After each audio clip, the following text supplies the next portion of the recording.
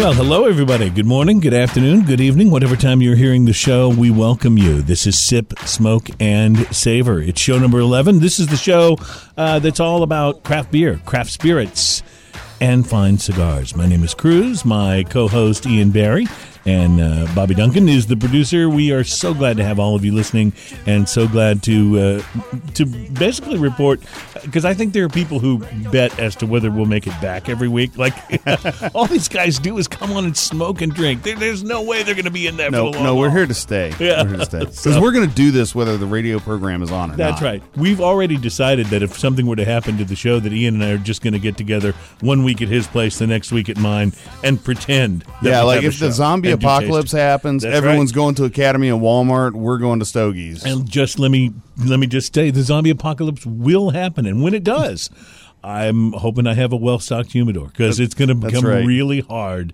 to get. In all the zombie shows and the zombie movies, you see them, be able to like find abandoned liquor stores and be able to occasionally treat themselves to, a bottle of something good. But you never see them like scavenging cigars. That's what we're going to have to find the cigar shops yes, first. Yes, that's right. You'd be like, where are you going? I'm getting food and water. Where are you going? I know Serious Cigars is around here somewhere, man. Oh, man. Welcome to the show. It is, it's beautiful. It's wonderful to be here and be celebrating everything. And one of the reasons I'm in such a good mood is that Ian and I both attended the Brewmasters Craft Beer Festival in Galveston. That was a blast. And it was so much fun. So I want to talk about that a little bit today. Want to get your thoughts on it. We're going to see what you thought, what you tasted maybe that you really liked, thought was worthwhile there. We'll do beer tastings today. We have a couple of great beers. Well, I assume they're great. I haven't tried either of them. A couple of beers I'm very excited about tasting. One is from the Texas Beer Refinery in Dickinson, Texas. It's a Mexican IPA. I believe I actually tried that at the festival. Okay, so we'll talk about that too. That's good. And then we have from Austin's infamous brewing company, their Pumpkin Massacre, which is their fall seasonal beer. And just the name alone is worth a bottle. I bought it because it had Massacre in the name. I won't lie to you. I was like, this is worth trying. We may love it, we may hate it, but we're definitely going to try it. Plus, David Allardyce is here with us today. He's from Glenfiddich, and we will be talking about whiskey. We'll be tasting whiskey. In fact, I'm going to let him explain, because this is a little beyond my whiskey understanding. He's got a lot going on. Yeah, he's got a lot going on. It's going to be really, really great. And then, of course, we're going to be talking about the Whiskeys of the World event, which is coming up in downtown Houston, and we want to encourage you to be there. So we'll be getting to all of that. I think it's going to be a jam-packed show, and I'm really excited. Plus, some of the whiskey's already been poured, and I can smell it over here. And it's oh man, this is I love this show. Can I just tell you, I love this show. This is a lot of fun. You can find us on Facebook. It's facebook.com/Sip, Smoke, and Savor. And we encourage you to jump in and follow us. And, we'll post cool pictures of, cigars and stuff like that. It's, it's one of those things like if you're into it, you'll love it. And that's just the way it is. So speaking of cigars, Ian, did you smoke anything interesting this week? I did. Just last night, I had a La Flor Dominica LFD La Knox, which loosely translates into The Knox. Okay, that's a joke. Which translates into the night. The night. And this had the darkest, gnarliest Brazilian Maduro wrapper I think I've ever seen. It was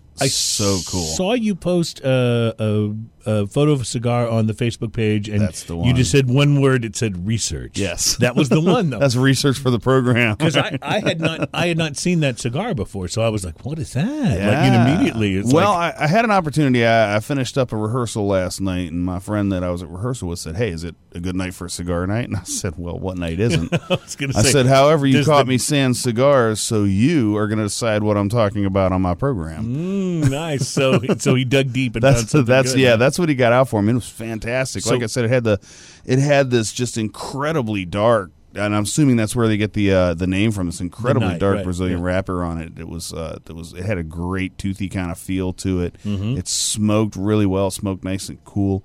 A little on the bigger side. Lots of pepper in the flavor, and but not pepper like leaves you like you just ate a bunch of spicy food kind of pepper. Mm-hmm. It was really, really enjoyable cigar. It smoked for at least an hour and a half.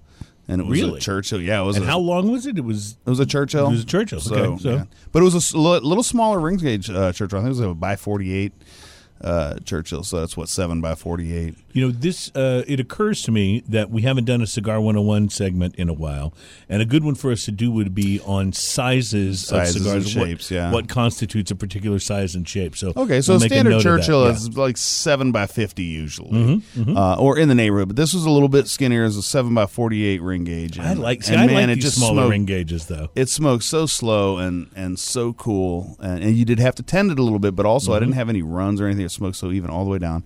The first third of this cigar was nice and bright and peppery, and then it kind of warmed into a little more earthy tones. And in the middle of the cigar, and I smoked it down until it was probably only about 1.5 inches long, it never got bitter. And I even had to do a relight once through, and no penalty on a relight. That was really nice. I love when that happens, right. Because I almost never make it through an entire cigar without at least one relight. I'm about 50-50 on that. Yeah. So it's good when you don't get penalized. It sucks when you're really enjoying a cigar. It's like, oh man, this flavors are great, and then the phone rings, something happens, you have to put it down. You go back to it, you relight it. You're like, oh man, I was so enjoying that, and now it's got this little and certain ones will definitely get bitter as soon as you relight it. But I've had pretty good luck recently with most of my choices. That's great. That's great. How about you? Sounds like a great cigar, and I had never seen that one before. It was. I would definitely buy those again. Cool. I had a pretty interesting cigar. I had smoked this particular brand and name before, but never this exact size. I smoked the Alec Bradley Tempus Quadrum Box Press Robusto. Now, the Alec Bradley Tempus line, I've thought was fantastic. They're outstanding. In fact, they were named, I think, was it 2014, 2013 Cigar of the Year by Cigar Aficionado magazine, as I recall. Wasn't this size and shape? I think it was a larger one, but I had kind of been saving this one in the humidor for a little while, so I sparked this up actually down at the beach, and we spent some time at the beach this last week. So I sparked this baby up, and one of the things that is interesting about this particular one is that there are actually two Alec Bradley Tempus Quadrum Robustos. There's one that's box pressed and one that's not. So you can find either of them. In this case, it was the box press, and I really, really liked it. It was medium bodied. It was very smooth, very creamy. And this is going to sound like a contradiction, but it was very smooth and very creamy. And then it had this little tiny tinge of pepper on the finish, which was so almost in contrast to the smoothness and the creaminess of the cigar. And just a kiss of spice on the end. Yes, and I think without that I would have almost said mild to medium in terms of the power of the cigar, but that sort of jumped it into that full, not a full body, but definitely a medium bodied, but really nice with the flavors, some woody notes, even a little hint of molasses in there somewhere, almost a sort of a deep syrupy molasses sort of sweetness. So, you're making me have to go back and revisit the Tempus. I haven't had one in a while. I hadn't smoked one in quite a while, and I remember thinking that someone had mentioned that they hadn't kept the quality as high on them as time had gone by.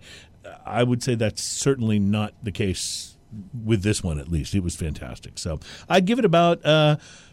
It's about an $8 cigar, I'd say, on our price to quality scale. I'd give it about a 7. I think it was. Just for an $8 cigar, it would be reasonably hard to beat. It would definitely be up in that upper echelon there. So a 7 may be too conservative. It's probably even better than that. So. Alec Bradley's done some pretty good blends over the years. I bought specifically for floating down the river. Every once in a while, I buy a cigar like this, and they had one called a Max.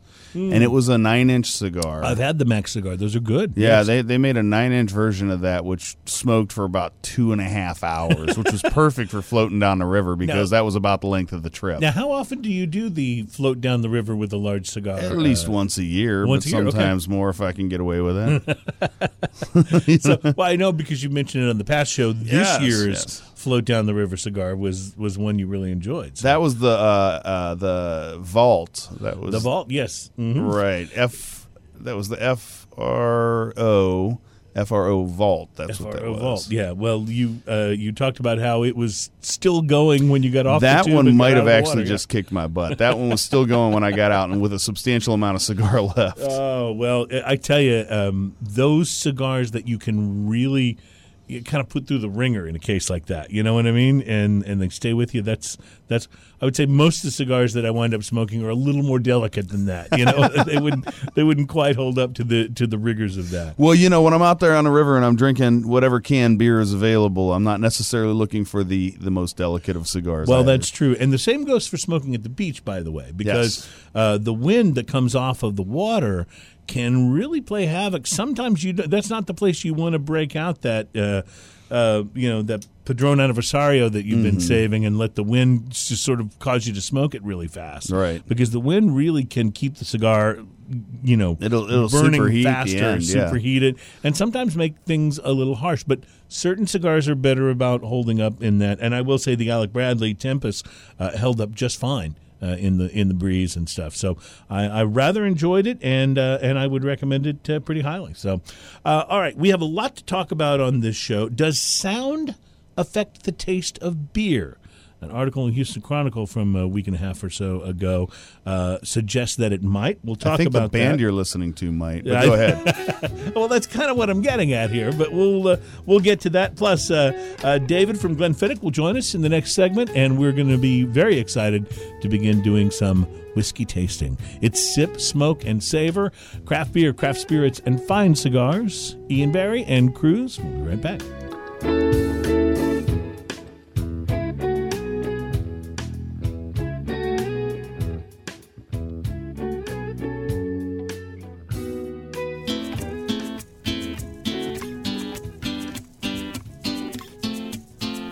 On the beach in Hawaii. Or Galveston, Galveston, Hawaii, same, Galveston was good. A lot of similarities. Welcome back to Sip, Smoke, and Savor. My name is Cruz. My co-host and friend Ian Barry is with me. We are just a couple of guys who enjoy smoking and drinking, and we like to talk about it. The only thing that's really almost as good as actually doing it is talking about it. Yeah, and if we get too technical, you can always send us an email at sipsmokeandsavor@gmail.com. If I get too technical, you can just color me surprised. If I get too technical, we just haven't had enough to drink yet. That's right. Well, you really know this stuff, though, because you can get pretty technical. So speaking of getting technical or not, a great event is coming to the greater Houston area if you are interested in whiskey. Now, you may be an aficionado, you may be a novice, maybe somewhere in between, but Whiskeys of the World is going to be an amazing event, and it's happening in downtown Houston Saturday, October the 1st. We're going to be involved. We'll actually be recording a show there live, so we're really kind of stoked about this. That's going to be a blast. There's going to be guys from like virtually every whiskey company that you can think of. Yeah, this is a long list. Yeah, sampling their wares. There's going to be an impressive collection of displays and special guests. And there's even, I understand, going to be a whole thing about pairings and even like a cigar area. So it, you had me at whiskeys, but right. If you want to keep going, I'll be all that much more excited. Yeah, when you bring cigars into it, you can't get rid of me at that point. Yeah, if you want to purchase tickets, go to whiskeysoftheworld.com/Houston. And there are also, if you're listening from outside the greater Houston area, special room rates and ticket packages available from the Hyatt Regency, which is where the whole thing is being held. So it's really a good thing, and we encourage you to participate in it. I love these kind of festivals and events. And now, we have a coupon code on that, too, don't we? Yes, we do, and this is good until the 10th, so it depends on when you are hearing the show. But there is a 20% special if you use the code SSS. For Sip, Smoke, and Savor. That's right. At checkout. So you're welcome to do that, and hopefully you heard this in time and got to save yourself some cash. But even if you don't, even if you missed it late, this is well worth the money. And it's like it's one of those things where, especially if you've always wanted, I don't know how it is for you, Ian, but when I'm in the whiskey aisle at Specs or anywhere else, and I'm standing there looking and everything looks so good, and you're just like, what do I want to try? And then, you're looking at the prices, and some of them, okay, some of them are, relatively inexpensive. Then you're looking at other ones, you're like, wow, this looks good. I'm reading the label, the description sounds great, but it's $64. Am I going to drop $64 and then what if I just think it's okay, And then I've got this huge bottle of whiskey, and of course it can be a lot more than $64 too. So it gets up there real fast. So $64 is conservative for a Scotch. Well, absolutely, especially if you're talking like a single malt, or you're talking about something that's really, really special. So one of the things I love about these kind of events is that you get to sample so many different things, and then you can make your own notes and go, okay, when I'm standing in that aisle, here's the 3 or 4 that I loved that I am really looking for, or here's the 13 or 14 that I loved. Yeah, make sure you write those down, because after you try 20 of them, it will get a little befuddling. Yes, this is true. So speaking of trying whiskey, we are excited because David Allardyce from Glenfiddich is here. David, did I pronounce the last name right? Perfectly. Yes. Perfectly. Okay. I'm going to ask you to scoot up to the mic a little bit there, and we want to welcome you to Sip, Smoke, and Savor. David is with Glenfiddich. He's brought whiskey to taste, but first of all, I can tell by your accent, I'm thinking Fredericksburg, Texas. Is that where you're from? Just north of Dallas. Just north of Dallas. So are you originally from the homeland? I am, yes. The whiskey homeland? I grew up about 3 hours drive south of the Glenfiddich distillery, and then, funnily enough, moved to Texas in 2005 and only got into the whiskey business after I moved to Texas. After moving to Texas, really? So was it big? Was it major culture shock moving to Texas of all places? It didn't feel like it at the time, but I think as time goes on, you start to realize how different things can be, socially and culturally. Right. But it's not a million miles away from home in terms of the culture, but definitely a little bit different. People are maybe a little bit more polite here. Really? And then if you go back to Scotland, people are a little bit more blunt. Yeah. So I fit into the category of blunt, and maybe had to kind of retouch how honestly, I think that's a Texas thing. I don't think people are as polite everywhere in the U.S. It's more of the South and Texas in particular. Just people seem to be a little more polite. But, absolutely, there's nothing wrong with that. Yeah, well, I know that when Texans go to other countries, people love the accents. Like, oh, that accent is so great, it's so interesting. But that's the way we are about your accent. It We're goes just both ways. Just keep talking. Yeah, it's great. It has its benefits. So how did you get into the whiskey business before we do our tasting? You moved to Texas to get into the business of working with the whiskey that you used to live really close to. I know, it's weird how things work out. Sometimes I was a web designer and a DJ. Still do the DJ part. Don't really miss the web design part. Yeah. And had a friend that worked for our company, William Grant & Sons. Sharon is her name. And she introduced me to Glenfiddich 15-year-old in a bar in Dallas. The actual whiskey you're talking about. The actual whiskey. And once I tasted it, I realised that this was something that I needed to get into.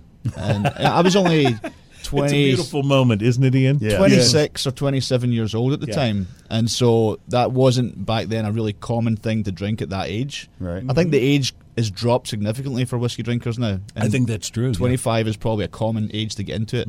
So I ended up really enjoying it. Went to the distillery about a year later after I had been doing a few local events in Dallas and fell in love with it. And this is it sounds cheesy, but this is something that happens to so many people, that they go to the distillery.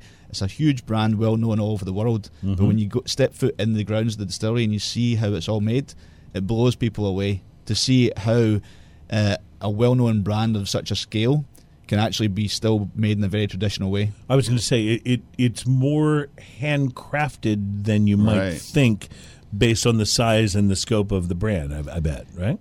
The word craft is really overused these days, and there's no official limit on how big a craft product can be made. Well, if you're talking about something like a single malt scotch or even single barrel scotch, which we'll talk about what those terms actually mean here in a little bit on the show, but you are talking about something that does have a certain amount of limitation to its, just by the nature of what it is. It's only 1 year. It's only one, barrel or one, particular, one particular distillery in a case like this where, so I don't think it's not quite as mass-produced as something you think like mainstream beer, for example, which could be made in a lot of different bottling companies at a lot of different places around the world. Yeah, a lot of the macro brews just have a place that brews in every town. or every other town. Yeah, that the thing with single malt whiskey, the word single stands for one distillery. So you can't open up another branch in another country. And certainly with Scotch whiskey, single malt Scotch whiskey, the entire process has to happen within Scotland. Within Scotland, right. So your Or it's just Glenfiddich single malt Scotch whiskey is only made at that one Glenfiddich distillery. How old is the Glenfiddich distillery? It was built in 1886. It was completed in 1887. We were not the first single malt distillery in Scotland, right? But we are one of the few that's still family run. Wow. The same family, 5th generation now, is running the company to this day independently. That's impressive. Which is incredible. And we've got some other great spirits in the portfolios. Our neighbour next door is Balvenie. Yes. Which, speaking of whiskies in the world, my colleague and good friend Jonathan Wingo is going to be doing a masterclass at the event. At the Whiskies of the World event, yes. You have to sign up for that prior, but I don't think it's an extra charge. I might be wrong, but you can go sample all these other brands, then you can go and get an in-depth class from Jonathan on the Balvenie. So that I would highly recommend that if you're going to the event. whiskiesoftheworld.com/Houston. You can get all the details on that and find out what you need to know. Coupon code SSS. Yes. Yeah, yes. so the company started in 1887 with Glenfiddich, and now has expanded to be a spirits portfolio. So we've got Reyka vodka, Hendrick's gin, things like that. But we started as a whiskey company.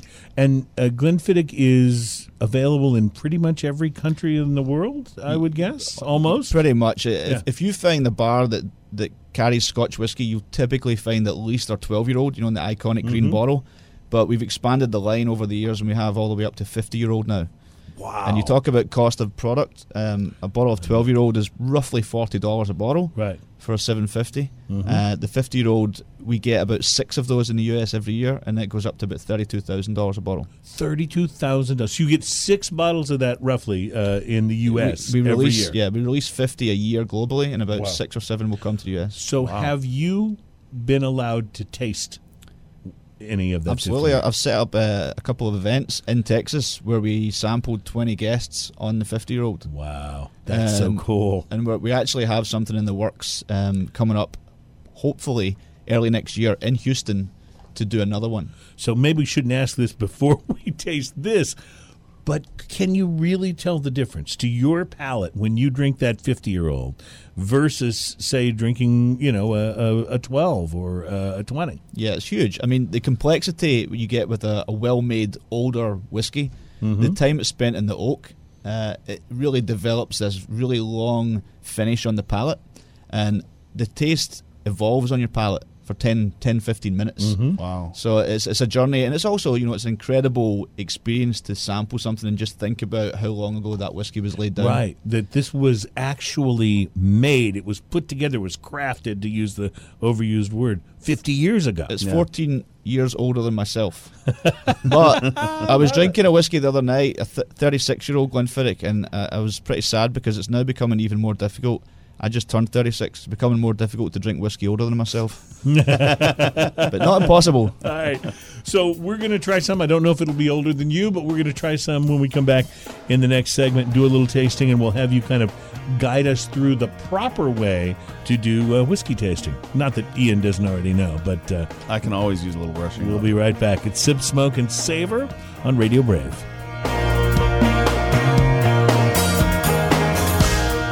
It's alright. There comes a time. Got no patience to search for peace of mind.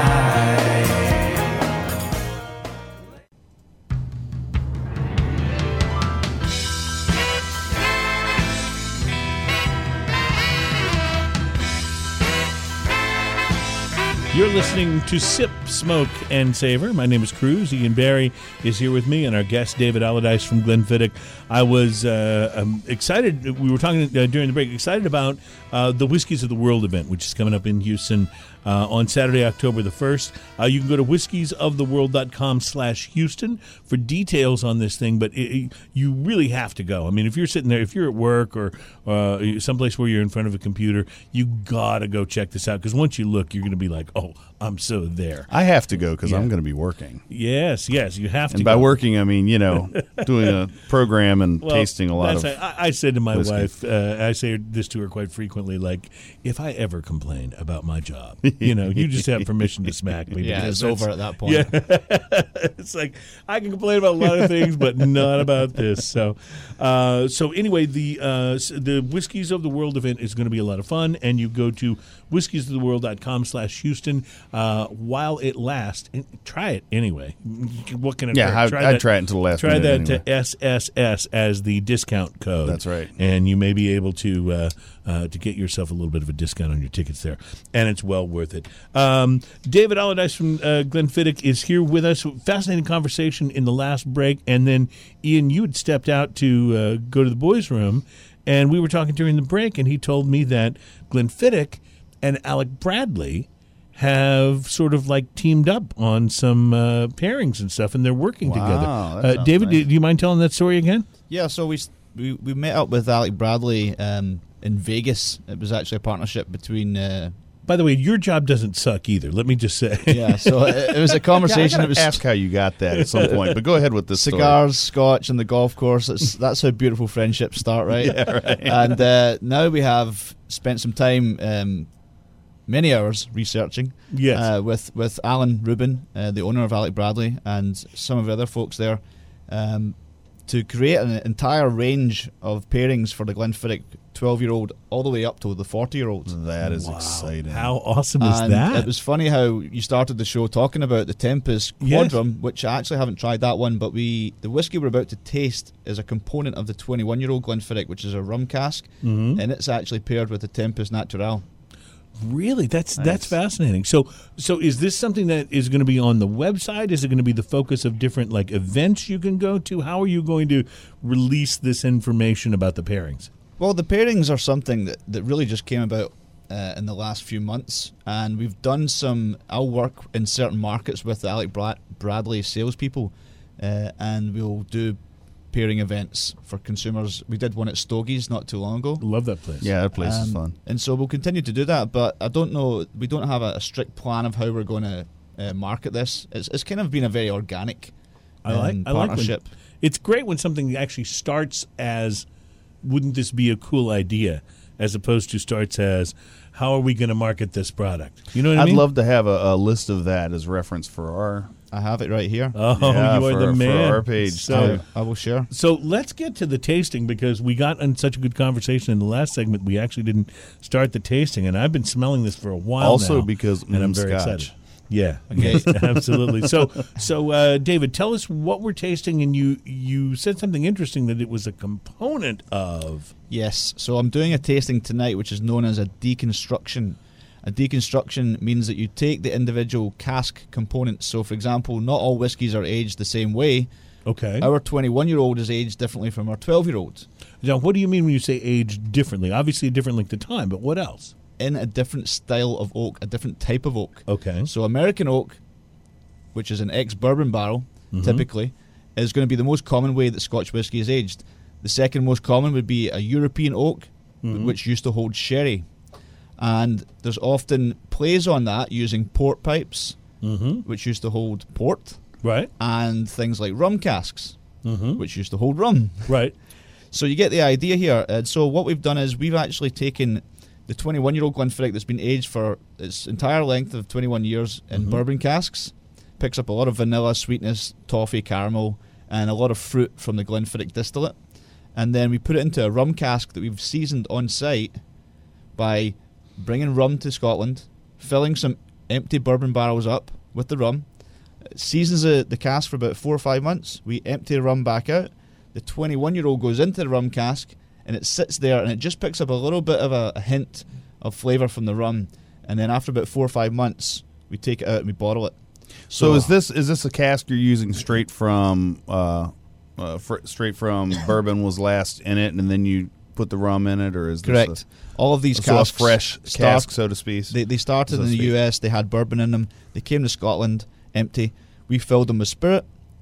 We leave them for so many years, and then sometimes the rum doesn't go to waste, does it? The rum does not. There's probably somebody. This gets sold back to the broker. There's probably somebody running around selling this rum, telling the story of how Glenfiddich used this rum. It's bourbon. It's bourbon barrel rum bourbon now. barrel rum. So Exactly. instead of just bringing the 21-year-old for you today, which you can buy anywhere, this is the 21-year-old before it goes into the rum cask. So it's at cask Really? strength. It's 55% alcohol approximately, which is much higher than you would typically find in a bottle in the store. Yes. So I always like to add water to the whiskey, regardless, but I always suggest tasting it first, seeing how it sits in your palate. Is it hot? Is it really hot? Or is it just right? But typically I find that 9 times out of 10, you're going to have a little splash of water is going to help Kinda opens it up, right? Yeah, people say it opens it up. It helps to reduce that little heat that you get. You want to have the heat, but you don't want it to be a challenge. You want it to be just right for you. And we're all 4 of us are going to have it at a different level. So we're probably all going to add different amounts of water. Well, that's interesting because you don't want the heat to be such that it takes away from your enjoyment of the flavor. That's right? exactly right. Yeah. Because, you know, the heat is a component of the experience, but it shouldn't be the It experience. should be the right amount. It's kind of like Plus, if you quote unquote burn your tongue, you're not really getting a lot of flavor Well, sometimes that's right. after that. Correct. too. Now, we're in Texas. We're in a warm part of the world. Scotland is not very warm, as you know. So we tend not to put ice in it over there. But there's nothing wrong with putting ice. Just think about something like a hot apple pie coming out the oven, all the aroma coming off of it. If you take that same pie from the freezer before you cook it, there's no aroma coming from it. right. And 95% of your taste comes from your nose. So if you can't smell something, it's very difficult to taste it. Therefore, putting a lot of ice in your whiskey is not necessarily wrong, but you're going to take a lot of that flavour away. And that's just a fact. So if you like to drink it that way, by all means, please do. You know, a lot of times I go with a cube of ice and let it melt. That's in a nice when it's- compromise. And when it starts warming up, because I'll roll it in my hands, and when it starts Yeah. warming up, then I get the flavors back. Yep. So I get it cooled down a little bit, but I start getting that Exactly. nose and everything. So, So this first taste, then, this is the 21 year, but this is directly out of the. Say again exactly. this what- is a what sample it is. pulled straight from the cask. Right, a directly out of bourbon the cask.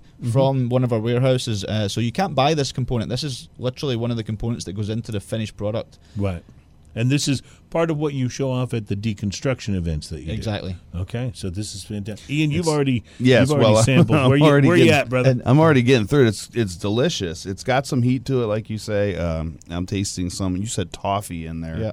earlier. I was thinking caramel, but toffee's a better word for that. And there's also Yes. a little chocolate to it. Like There's so many on the things. there's a lot of stuff going on. I find this is an interesting procedure because you taste the individual components, and in a second we'll taste the rum.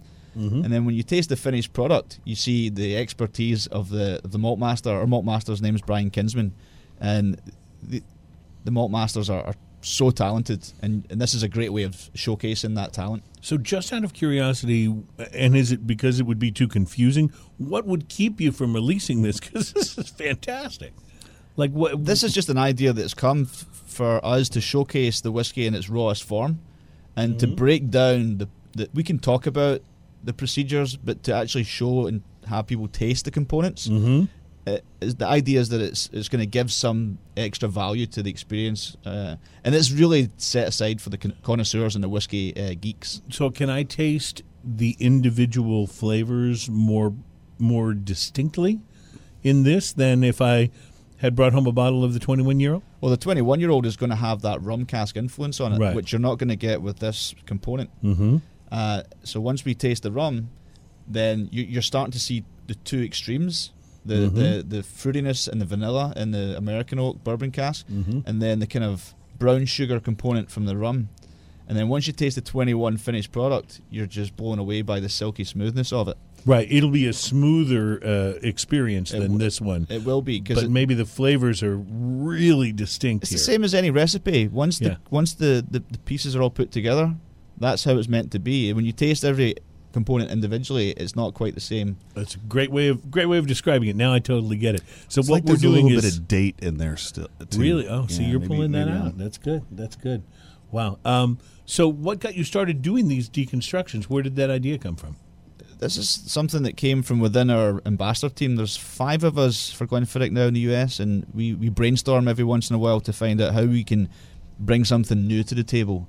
And for example, we also do this with the 15-year-old Glenfiddich, where we sample the sherry cask, the bourbon cask, and the new charred American oak. If you add me at Facebook, just look for Glenfiddich Dave. That's typically how I present or promote the events that I'm doing. So just Glenfiddich Dave, and then every time I go to another city, I'll post a few days before, and I'll explain to people that we have an event. You can get in touch with me. We will also link to you from our Facebook page, which is facebook.com/Sip, Smoke, and Savor. We invite you to come and friend us or follow or like or whatever you do with things like this on Facebook. But we will link you directly to Glenfiddich Dave too as well. So if you're trying to remember too many things, that'll maybe help you out a little bit. Well, this is really interesting, delicious, and quite an experience. And so when we come back, we're going to taste. And then what are we tasting after this? We're actually going to taste the rum that we use to season the casks. Oh, now I'm really intrigued. So, Dave, Cruz being the fan of rum. Yeah. David from Glenfiddich is here, and we are Sip, Smoke, and Savor. Craft beer, craft spirits, and fine cigars. We shall return.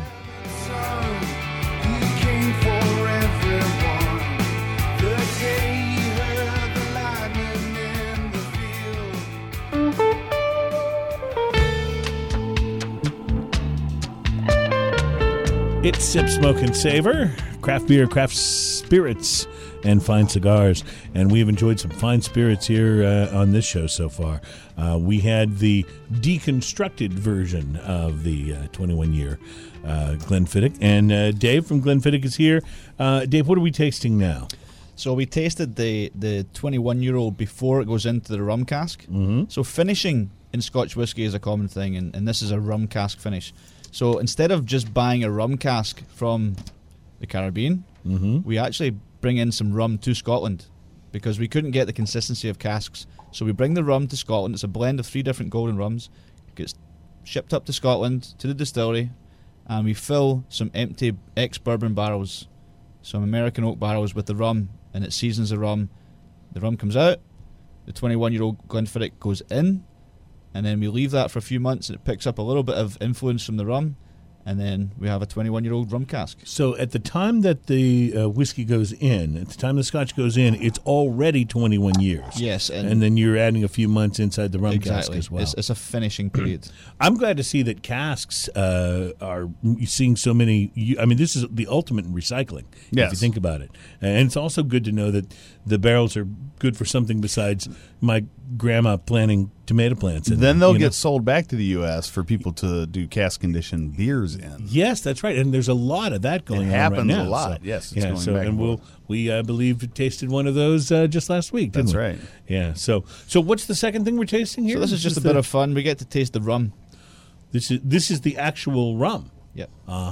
So this is what you use. You get it shipped to Scotland, and it goes into the barrels. How long does it stay in the barrels to do the conditioning? Usually 4, 5, 6 months. 4, 5, 6 months. Then it comes back out, and then you put is that time contingent upon the distiller who's tasting it? Yeah, they sample just to make sure that it's at the right level. And how thirsty he is? Is that part of it? Well, the one thing I just want to make sure that nobody thinks is we are not adding rum to the whiskey. Right, there's not rum in the whiskey. It's simply what's being used to condition the cask. Yes, right. And that's completely fine. We're allowed to use ex-bourbon barrels, ex-sherry casks, ex-rum casks.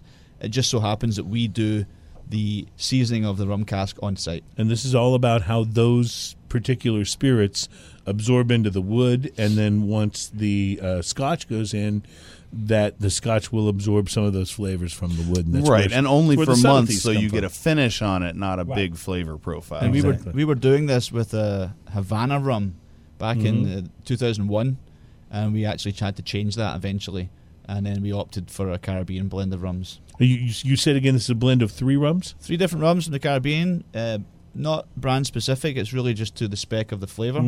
And I've had a lot of rum drinkers tell me after they've tasted this that they really rate this highly. Well, that's really spectacular. Now, it's definitely a rum, yeah, but it plays on the palate and on the throat a little more like a Scotch or a whiskey. It's an interesting contrast. It's not as upfront with the spice like a lot of the rums that you brought in. As well, a matter of fact, I'm a fan of the spicy rums. So right. So this has a little less on that upfront. Also, it's a real also pretty color too. It's also not quite as upfront as even when we had our friend Ian from Great Dane Distillery, right? Grateful Dane. Grateful Dane, right? Grateful Dane Distillery, who brought in his silver, which is excellent, but it is much more upfront. Yeah. This is almost nothing upfront. And then you hit that really lovely middle, and of course the finish is great too. But you get smells great too, though. You smell that the molasses and sugar right up front. Yeah, it's all middle and finish, and then which is a really interesting experience. And then once you taste the 21-year-old out of the bottle that you can actually buy, you get such a slight version or hint of that rum. And you don't want to be drinking a rum that tastes of Scotch whiskey. You want to be tasting a beautiful Scotch whiskey that has just a little hint of that influence from that other spirit. And whoever came up, were these things discovered by accident, or was it just the brilliant mind of a distiller somewhere that said, I know what we'll do? We know exactly where the first instance of a bottled, finished Scotch whiskey was. It was Balvenie, our next door neighbour, back in 1983. The Balvenie Classic was released, and it was the first ever finished whiskey. It was a sherry cask finished whiskey. There was some conversation back and forth whether which distiller was first, but David Stewart was our malt master for Balvenie back in 1983, and he was the first person to actually bottle a finished whiskey. And now, of course, these days there's all kinds of experimentation. Yeah, we had the La Santa, the Glenmorangie La Santa a couple weeks ago. It was nice. And that was quite good, actually. Glenmorangie are also known for doing finishes, as Balvenie are leaning very heavily on that style of process. But it's very interesting. It opens the door for a lot more innovation in the Scotch whisky world. Now, let me ask you a question about Scotch. There's such a mystique, or it's sort of I don't know what the word is I'm looking for, but there's such grandeur assigned to single malt Scotch, right? Because it's the you mentioned that earlier in the show that single malt basically just means one distillery. Yes, and there can be some blending to achieve the sort of consistency of flavor that the distiller is looking for, as long as it's all coming from the same distillery. How do distillers look at the blended scotches and the blended whiskeys? Is it considered a lesser thing, and the single malts are more pure? Because that's a little bit of like the more Scotch elitist viewpoint, I think. But what do distillers think? Because I'm wondering if they think, they blend it until they get the right flavor, and it's a good thing. Yeah, I think blended whiskey is typically going to be a little bit on the lighter side. It has a grain whiskey component, which in Scotland is typically made using wheat. But it's a different process of distillation in a column still, is how grain whiskey is made, and the spirit that comes from there is very light in style. So a blended Scotch whiskey typically is made up of about 2/3 of the grain whiskey, and then the blenders will combine many different casks of malt whiskey to create this specific flavor, blend of flavor. For, yeah. Now the single malt whiskies, the distilleries can blend many casks from their distillery, but it's all malt whiskey, and malt whiskey is known to be very, very flavorful and complex. So, but each to their own. Irish whiskey is fantastic. It's triple distilled, so it's a little bit lighter. Bourbon is made from mostly corn, and it's a little bit more direct and sweet. So whiskey is phenomenal in many different forms. Single malt Scotch whiskey, the way I describe that to people, especially people that are new to Scotch whiskey, is single stands for one distillery, malt stands for malted barley, and Scotch means it's better. So I would just like to point out, in the interest of, I just want you to know he delivered that with a completely straight face. By the way, completely. And I wanted to point out too that in the interest of relations for peoples around the world, that it was here on this show today that we had a Scotsman actually basically giving a really friendly shout-out recognition to the Irish. So this is a good. You'll notice we're doing our part for relationships. We're bringing the world together. That's right. You'll notice I didn't mention the English. Oh gosh! Oh, and on that note, let's try a Mexican IPA. Yes. Now, David, one of our things that we do. Speaking of the English, here's a Mexican IPA. Exactly. All right, give me a hush. Yes. Oh, nice. That was very good. and there's the sound effects box. I love it. David, one of the rules of the show is that when you come on and display your wares, as you've done such a great job of today with Glenfiddich, we also ask you to join us in tasting the other items that we're tasting on the show. And what we're tasting here is an interesting idea. Ian thinks you may have tasted this before. I'm not sure that I have. I don't think I tasted it. I think I spoke with the brewery. It's a Mexican IPA from the Texas Beer Refinery. They're from Dickinson, Texas, and I believe this has, and you might look on the bottle, Ian, because you're doing the opening and pouring, but I believe this has a hint of lime. Is that correct? Maybe that's what makes it a Mexican IPA? Mexican-style IPA brewed with key limes. Brewed with key limes. So that was when I was standing in the store trying to figure out what we were going to taste, that was what drew me into this one. It has a handwritten date on it as well. I noticed that. Small which reminded me of our friends at Eureka Heights. Right. We had handwritten stuff on the cans when they came in on last week's show. Yeah, so, even their labels were handwritten there. So I have not tried this. You might have before, but let's take a taste here, guys, and see what we think of this particular Mexican IPA. The bottle's kind of fun. It's got a lady with a señorita? A señorita, yes, with a tulip glass, and she's squeezing a lime into a glass of beer, it looks like. Which I always like lime in beer. I know there's some beer purists who hate that idea. I'm not the biggest fan of adding fruit to my beer, just because I feel like the beer mostly should stand on its own. Mm-hmm. There's certain beers, though, that with a little I think there's certain lime, beers that you have to have lime.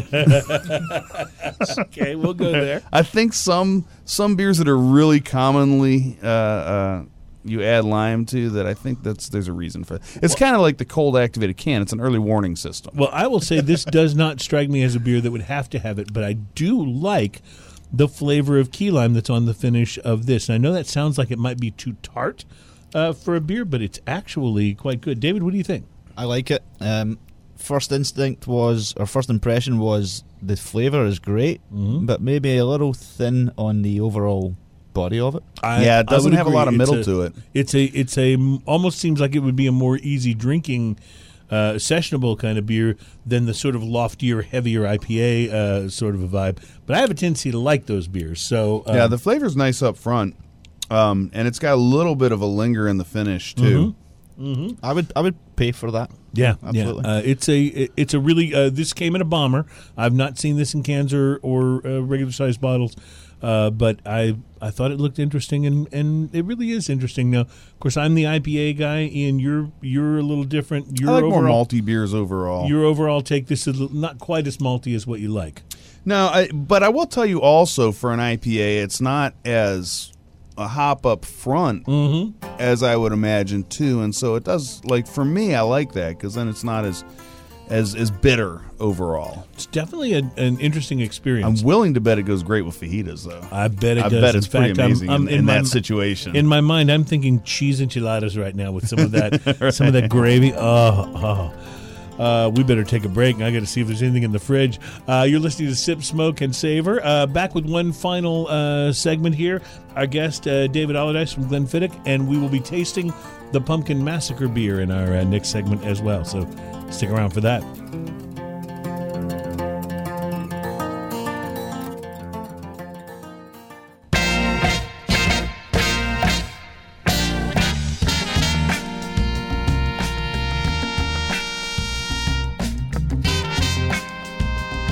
It's Sip, Smoke, and Savor, craft beer, craft spirits, and fine cigars. Little tune from the Suffers as we bump back in. Very excited because I just bought tickets to see them again in about a month. So really, really stoked about that. So that's, if you haven't seen the Suffers live, I don't care what style of music you like.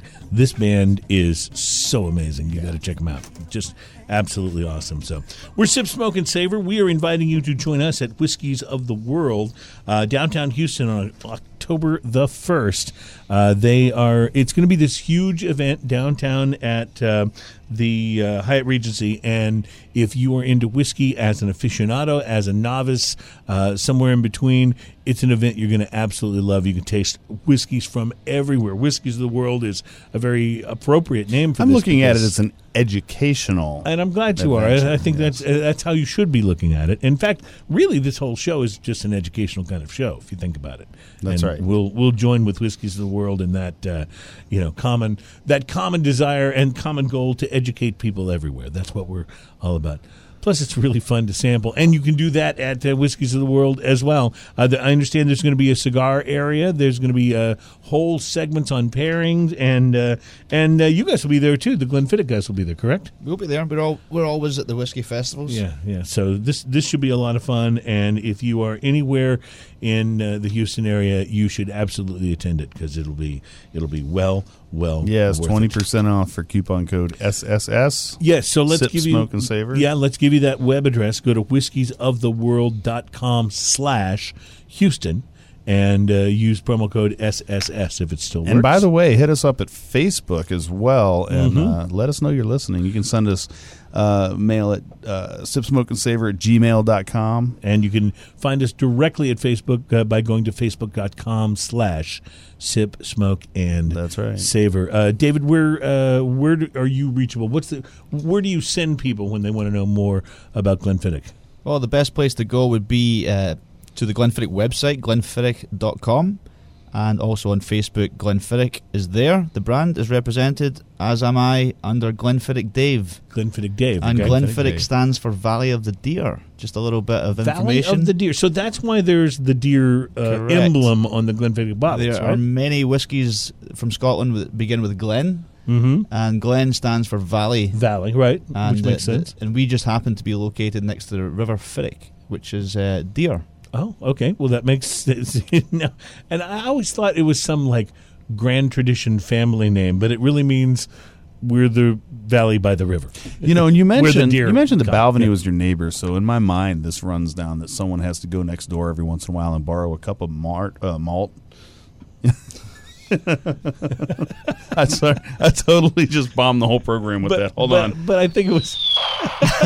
Hey, but we're going so well. I think it was well intentioned, Ian, and that's why I tell you what. If you'll do a nice job of opening our final beer today, we will forgive you the borrow a cup of malt joke. It's just his incredibly strong Texan accent.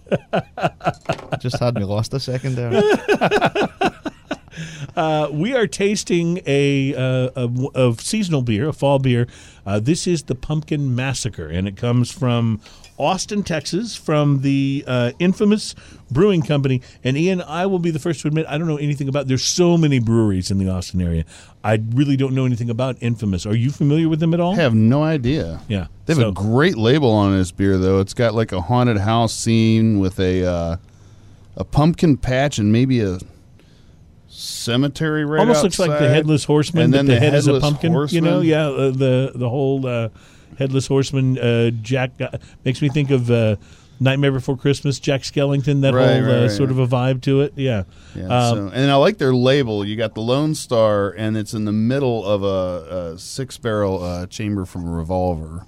Who would have thought that Texas would be home to so many ultra creative craft breweries? I mean, what I really like about what seems to be happening in the state of Texas right now with craft brewers is that the breweries don't seem to just be doing, here's our IPA, here's our porter, here's our here's our summer beer. They're really coming up with some creative things, really kind of pushing the envelope in a lot of ways. No, they're doing a lot of stuff to bring new styles, or maybe not new styles, but styles that have not been even as popular. rehashing old styles. I've seen a lot of at the festival. We saw a lot of Gozas, and you hadn't seen those in a long time. Yes, I remember, except for some of the traditionally made ones, and then. Also, they tend to age beers a lot of different, like, we'll take this beer that we have readily available and do different agings, do different casks, those kind of things, much like Dave was talking about with the Scotch. And so that's a lot of fun as well. So Ian came over. We were out at the beach, and Ian came over after the brewery event, which I want to talk about that a little before the show's over. But Ian came over, and we were sitting around outside, and it really was just like the show. Like, we were having a cigar, and Ian was like, okay, you want to do a taster? You want to split this with me? And he'd come back from the refrigerator. I'd be like, okay, what are we having? And he's describing it to me. It's just like this, except there were no microphones. So, Ian, you are the first to taste the Pumpkin Massacre from Infamous Brewing Company. What do you think? This is probably one of the better pumpkin ales that I've tried because it's not so pumpkin up front. It's got a nice hint of pumpkin. It's like a nice, yes, you're almost right. a stout with pumpkin flavor, but not just way up front. It's more on the middle and maybe the finish is where you get the pumpkin instead of up front. And you're right. So many pumpkin ales. Really what they have is that, I don't know what, I call it the pumpkin spice. I'm not sure what spice it is. It's cinnamon and something. Yeah. But it's what they put in pumpkin pie that is the main flavor. It's right out of that pie. package that you get in the dry packet. Exactly. Like, let's just mix this kind of. Exactly. But this strikes me as being much more subtle. David, what do you think? I've got to admit, it's better than I expected. The only thing I usually like in pumpkin is a pumpkin pie. Right. When I get pumpkin lattes and coffees and right, beers, generally not that good. I tend not agree. to get turned on by that. Yeah, because they make them way too sweet. Well, Yeah. that's actually one of the reasons I wanted to bring this in, because we had not done anything, because all the Oktoberfest beers are out and all the the pumpkin ales and things are out, and we'd not done anything like that. And I was intrigued enough, I'll admit it, by the packaging on this and the fact that it was a brewery from the Austin area that we had not tried yet. And I thought, why not? Let's take a shot. I'm usually good for a small taste of a pumpkin beer because it's so sweet. This is outstanding. Like, the more I drink this, the more this is just a really good beer that happens to have a little pumpkin with You're it. right. This is really like a stout that has some pumpkin vibe to it. It may be even more of a porter than a stout because it's not quite as thick, but it does have a creaminess to it as well. very creamy. Yeah. It's delicious. Wow! So big ups to so Ian. We got to contact these guys and Infamous see if we can get them to come Brewing, on the yes, show. definitely. And maybe bring some of their other brews, because this is if this is our introduction to these guys, I have to say thumbs up for the first tasting. That's really quite good. Pumpkin Massacre, and a great name and a great label. So they spent some time on this. Hey, I want to ask you about real quick, because we only got a couple minutes left in the show. What impressed you? What are your thoughts and takes on the Brewmasters Craft Beer Festival in Galveston that we both went to last weekend? I want to address something right up front on this. A lot of times when you go to these festivals, you end up with they just hired a catering company to come in and serve stuff. And this was true at this festival as well for a lot of breweries. But I really appreciate when you walk up and you can talk to the person pouring your beer about their beer. There's someone from the actual craft brewery, and I understand the limitations of we can only get one person here, and so that's understandable as well. So they have a couple people serving, but you can talk to somebody about it. But there were a few booths there that were disappointing because you try to talk to them about it, like, well, we're just here for you to try the beer, and had no idea about what was going on with it. So that was one disappointment that I get. I get that with a lot of festivals, and there's always some, and maybe there's some extenuating circumstances or whatever, but I really did enjoy talking to a lot of the brewers and a lot of the employees. and there were a lot of them actually there. I don't want to give the impression. Yes, that no, there a lot of weren't. them were there, but there were just a few that were like, But I had a blast talking to the brewers and the people that work the marketing and everything else, and even some of the distributors I met. Yeah, some of the distributors knew as much or more Right. about the beer And they than knew their people products, who work at the breweries themselves. Even yes. to a crazy level where if you're a distributor and you have 20 products, you have to know everything about every one of them. So that was a blast too. That was a fun side of it to see.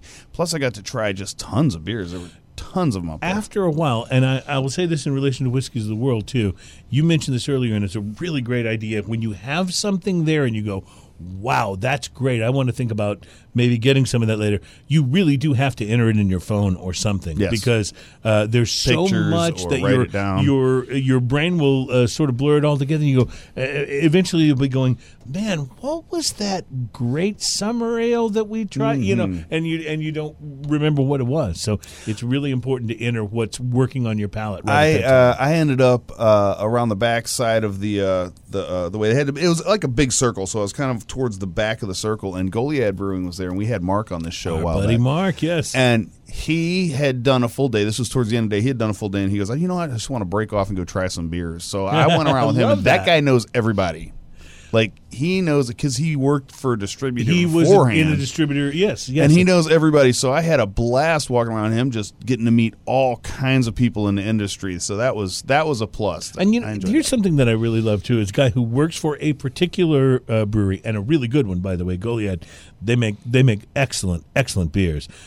But he's excited just about being there as a fanboy too. Yes, yes, very he's just much. as excited to go and, hey man, I want to go try some beers and enjoy what other people have to Right. offer and other breweries have to offer.